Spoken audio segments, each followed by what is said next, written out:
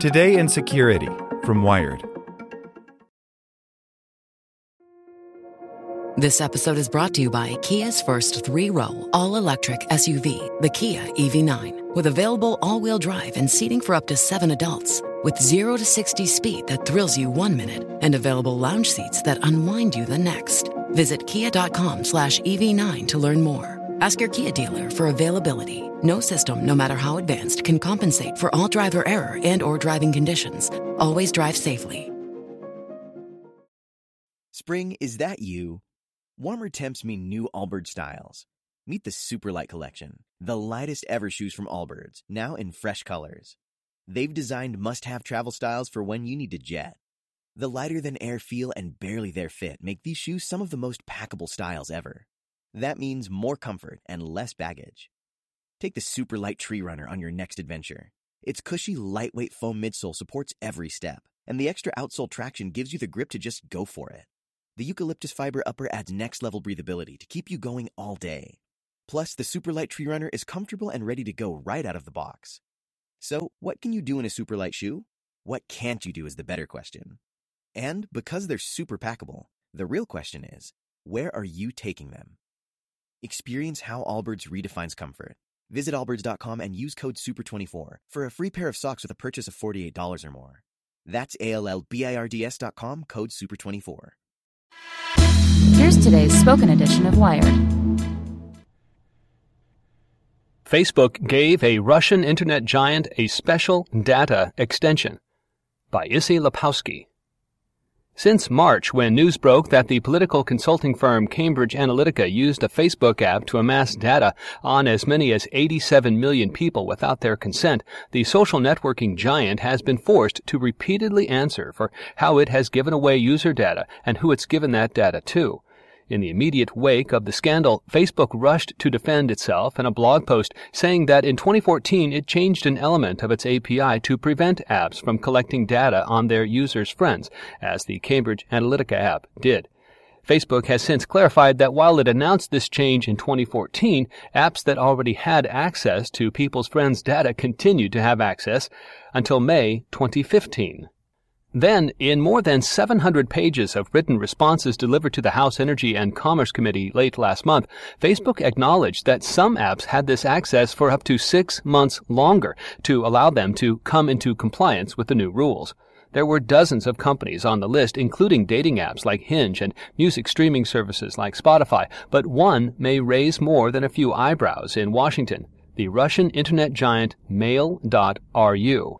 According to Facebook, Mail.ru was given a 2-week extension to wind down a feature on 2 messaging apps that enabled users to see their Facebook friend list and message with people who also had the Mail.ru apps. During the extension, at least, the app only had access to people's friend list, not any information about those friends' likes or interests. And yet, long before that extension was in place, Facebook says Mail.ru ran hundreds of apps on the platform, all of which operated under Facebook's old rules, which did allow app developers to collect their users' friends' data. Some of those apps began operating as early as 2009. Some apps were built prior to the platform change in 2015, so they did have access to the earlier version of our platform, a Facebook spokesperson said.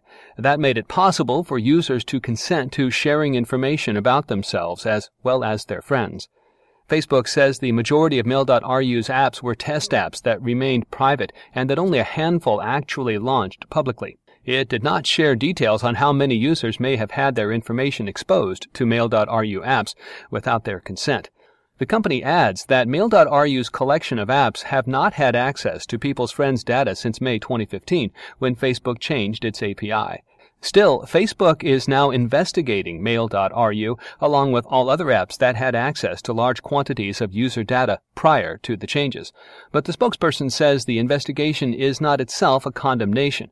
We found no indication of misuse with Mail.ru. If we detect any suspicious activity or potential misuse, that's when we formally audit a company. Facebook granted thousands of other companies the same data access as Mail.ru prior to 2015, and yet recent concern over Russia's manipulation of social networks in the run-up to the 2016 election may cast the relationship between the two companies in a new light. In a statement to Wired, a spokesperson for Mail.ru wrote, "We assume that while changing API, Facebook changed the terms for the clients who had popular applications that had not been updated to the latest version. We definitely use our cooperation with Facebook strictly for business needs of our products and strictly according to the Facebook regulations." The fact that Facebook would have brokered an extension with Mail.ru may not come as a surprise to people who are familiar with Facebook CEO Mark Zuckerberg's relationship with Yuri Milner. The Russian billionaire and Mail.ru founder was also a major investor in Facebook. A spokesperson for Milner said in a statement, "Yuri Milner has not been involved as CEO of Mail.ru since 2003. Shortly after the IPO of Mail.ru in 2010, he sold all of his shares in the company. In 2012, he stepped down from the board of directors and has not been involved since then." Over the last year, reports have also surfaced about Milner's ties to the Kremlin. In November 2017, following the so-called Paradise Papers leak of 13.4 million confidential documents related to offshore payments, the New York Times reported that Milner had received hundreds of millions of dollars in Russian state funding, which he used in part to invest in both Facebook and Twitter through his international investments firm DST Global. While nothing in the report suggested that the investments were part of Russian influence operations, the news broke after the U.S. launched federal investigations into Russian interference in the election. Milner defended his reputation in an open letter last fall, saying the suggestion that he tried to infiltrate American tech companies to help Russia was far-fetched and a fairy tale. In a statement following Facebook's disclosures, the House Committee's ranking member, New Jersey Democrat Frank Pallone Jr., said Facebook's answers to Congress raise more questions than they answer. While he didn't respond to Wired's request for comment regarding Mail.ru, Pallone Jr. said in the statement, "It's disconcerting that 4 months after this scandal became public, Facebook still has no idea how many others have its users' data and how that data is being used daily." Democratic Senator Mark Warner, who has been investigating Russia's manipulation of social media platforms as vice chairman of the Senate Intelligence Committee, said in a statement, "We need to determine what user information was shared with Mail.ru and what may have been done with the captured data."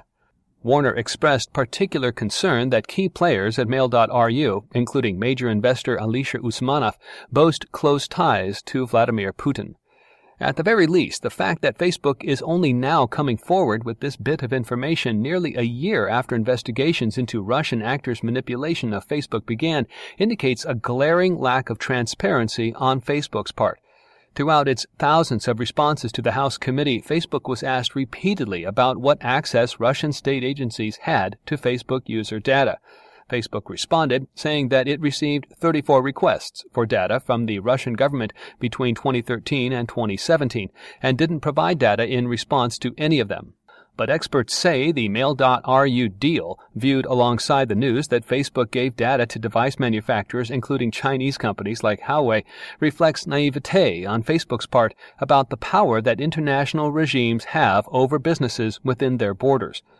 If you are a Russian business person of a certain scale, you can't escape the requirements Russian intelligence services are going to put on you, says Brett Bruen, a U.S. diplomat who served as Director of Global Engagement under President Obama and now runs the consulting firm Global Situation Room. This is the reality of doing business in Russia today. It's not unique to Russia either. Bruen notes that the National Security Agency in the United States has found its own ways to hoover data from American tech companies, as revealed by whistleblower Edward Snowden. The Cambridge Analytica scandal looks tiny in comparison to what a state-sponsored intelligence agency could do with all of that data. Cambridge Analytica was a relatively small company that was fiddling on the edges, Bruen says. Now, put that information in the hands of a massive intelligence agency. If you like this podcast, can we recommend another one? It's called Big Picture Science. You can hear it wherever you get your podcasts, and its name tells part of the story. The big picture questions and the most interesting research in science. Seth and I are the hosts. Seth is a scientist. I am Molly, and I'm a science journalist. And we talk to people smarter than us, and we have fun along the way. The show is called Big Picture Science, and as Seth said, you can hear it wherever you get your podcasts.